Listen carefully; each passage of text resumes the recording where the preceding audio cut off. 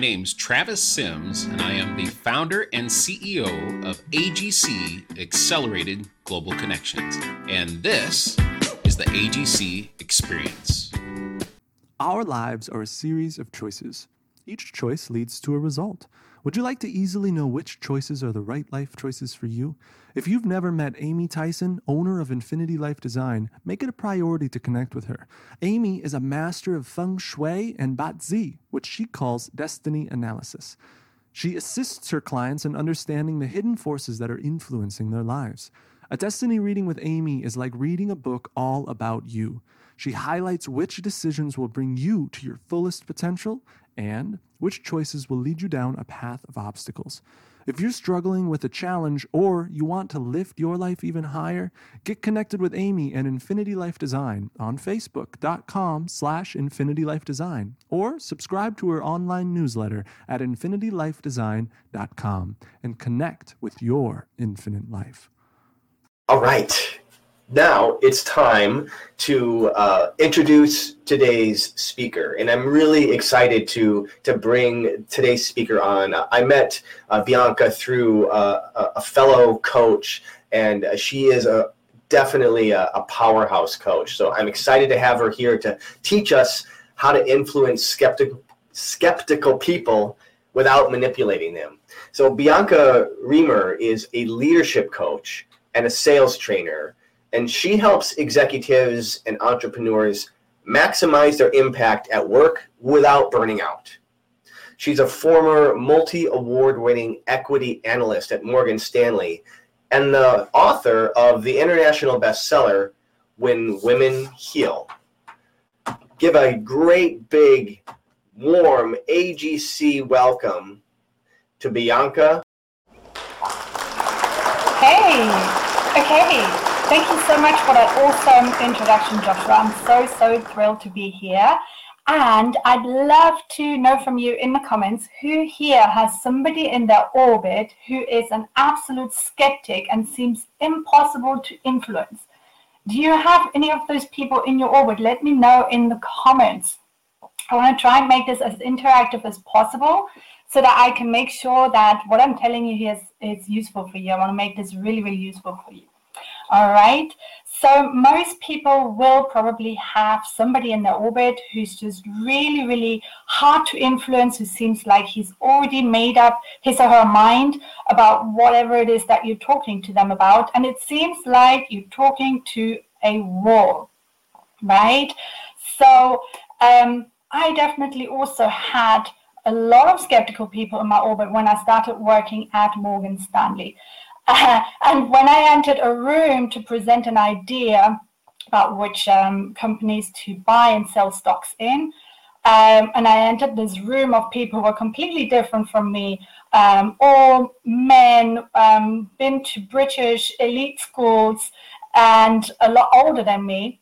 I looked at me and I just met a sea of raised eyebrows and people staring at me thinking like, what is this girl going to tell me?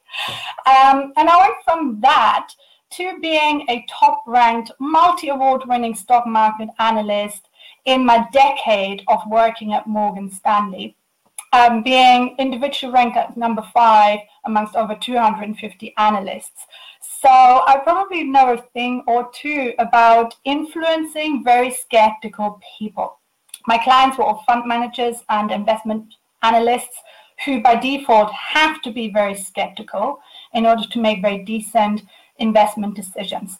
So in today's talk, I'm going to share with you a few of the strategies that I employed to help become a top-ranked analyst, broking to very skeptical people. And I invite you to check which of these strategies might work in your environment with the skeptical people that you're dealing with in your orbit. Hey, Travis is saying hi.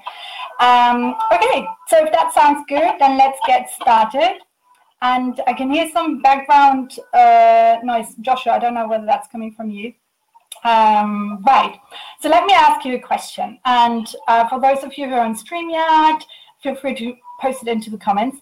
Have you ever been told by somebody to go and watch a really amazing movie, or to go and watch this absolutely great book, read this absolutely great book, and you went and watched the movie and expected it to be amazing, and it was kind of like meh. Has that ever happened to you? Or you bought the book and you started reading it and you expected it to be really interesting, and it ended up reading really boring? Has that ever happened to you? Right? So if that's ever happened to you, it certainly happened to me, and it happens to my husband a lot, then you've probably become a little bit more cautious about listening to people's advice about which movie to go and watch, or about which book to buy and read, right? So let's take a look at what happened when that person spoke to you, and what then made you more cautious when the next person comes and gives you advice. And the reason why we're looking at this is because we want to find out what makes the person cautious or skeptical in the first place, so that we can then prevent the behaviors that trigger this person's skepticism or caution. Sound good? Okay, so when the person that gave you that advice to go and watch this amazing movie or read this amazing book, when that person gave you that advice, they were probably super enthusiastic, right? Moving their hands around a lot, speaking with an up and down voice, and being very animated.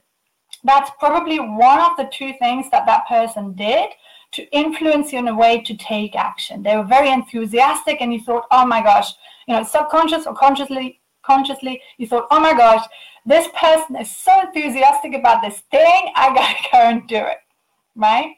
The second thing that this person probably did to influence you to go and buy that book or watch that movie is that they used command language. You gotta go and read this book. It's the best book ever. It's so interesting. Look at the reviews. It's got the best reviews. It's a bestseller, right? So this book, this person likely used a lot of command language. You gotta do this. It's the best. It's amazing. I loved it, so I know that you will love it too. Very strong, very command language.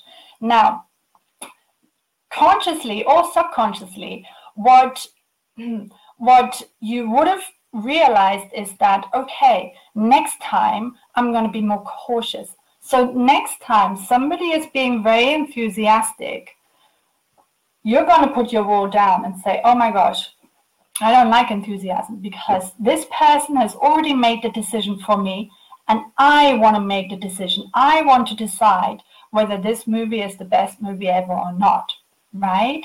So that's the first thing. The first thing to avoid next time you want to influence a skeptical person is definitely avoid enthusiasm. Because when somebody is enthusiastic, to a skeptical person, it will look like you've already made the decision for them. But a skeptical person will want to make their own decisions, right? They're very cautious because they've made mistakes in the past. They've wasted 2 or 3 hours of their life to watch a rubbish movie or to start reading a rubbish book.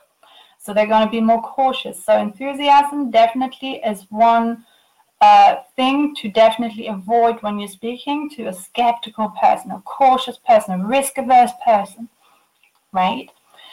The second thing to avoid using is this command language. You got to go watch it. It's the best movie ever. So many people loved it. Look at the reviews. A skeptical person does not want to be influenced by what other people like, because hey, they went and watched that movie that lots of other people liked, and they decided actually, I didn't like that movie. So they want to make their own decisions, and their walls will come up if you use command language, right? If you're very aggressive with your sales tactics and say, top-ranked product or top-ranked service, a skeptical person will still want to validate for themselves whether it's also top-ranked according to them. So that's something to be aware of.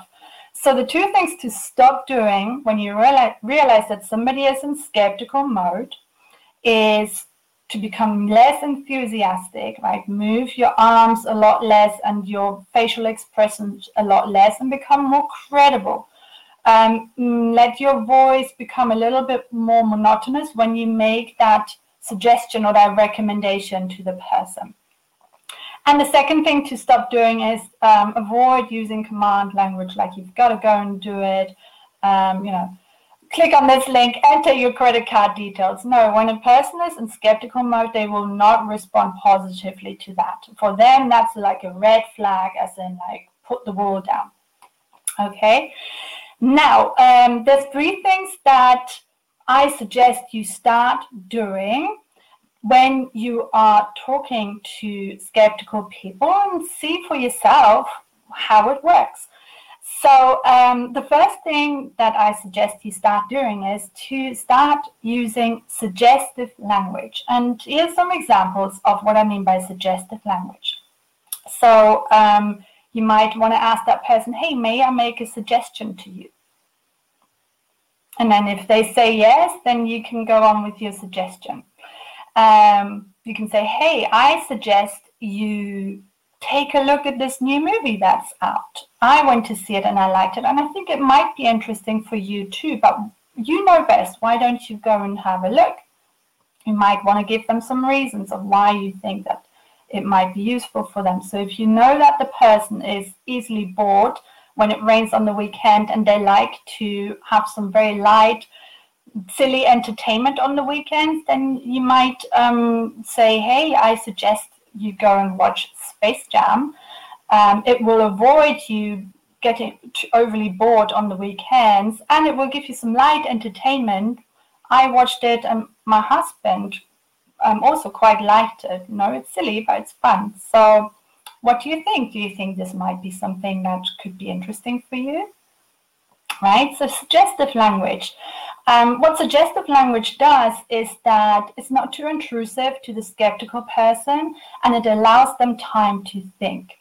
Because the one thing that a skeptical person definitely wants to avoid is making decisions too fast, because that's something that's hurt them in the past. So they tend to be quite risk averse, and they like to think things over. So maybe ask them, what do you think? Right? Does this sound like something that you would like to take a look at? So that's the first thing. Using suggestive language. It worked really, really well when I was a stock market analyst as well, because as an analyst, I made investment recommendations to people. And I would generally ask them what they are thinking as well. And that's the second suggestion that I have for you, is to ask the other person what they think. Skeptical people love that question because they like to think about stuff and they like to make their own decisions. So when during a sales conversation or during a negotiation, or let's say you're trying to convince that other person of something, ask them, what do you think? And then that person might give you a lot of their objections, which you can write down and then address in the course of the conversation. So what do you think is a very powerful question that's super underutilized in the business world, and that I think was one of my secret superpowers when I was an analyst, because by being humble and by asking other people what they think, you get a lot of really interesting information. You can then go and connect the dots and be very insightful about the people that you're talking to, right? And it doesn't just work in equity research and stock market research, what I was doing at the time. It also works really, really well in other parts of business. If you're selling something, if you're trying to build a network and influence other people, asking people what they think, asking people about themselves, like, what do you think? What's important for you? And what's important about that for you? When you actually ask people that question, they love it. Especially skeptical people. It makes them a lot less skeptical over time as well, because you're showing real interest in them.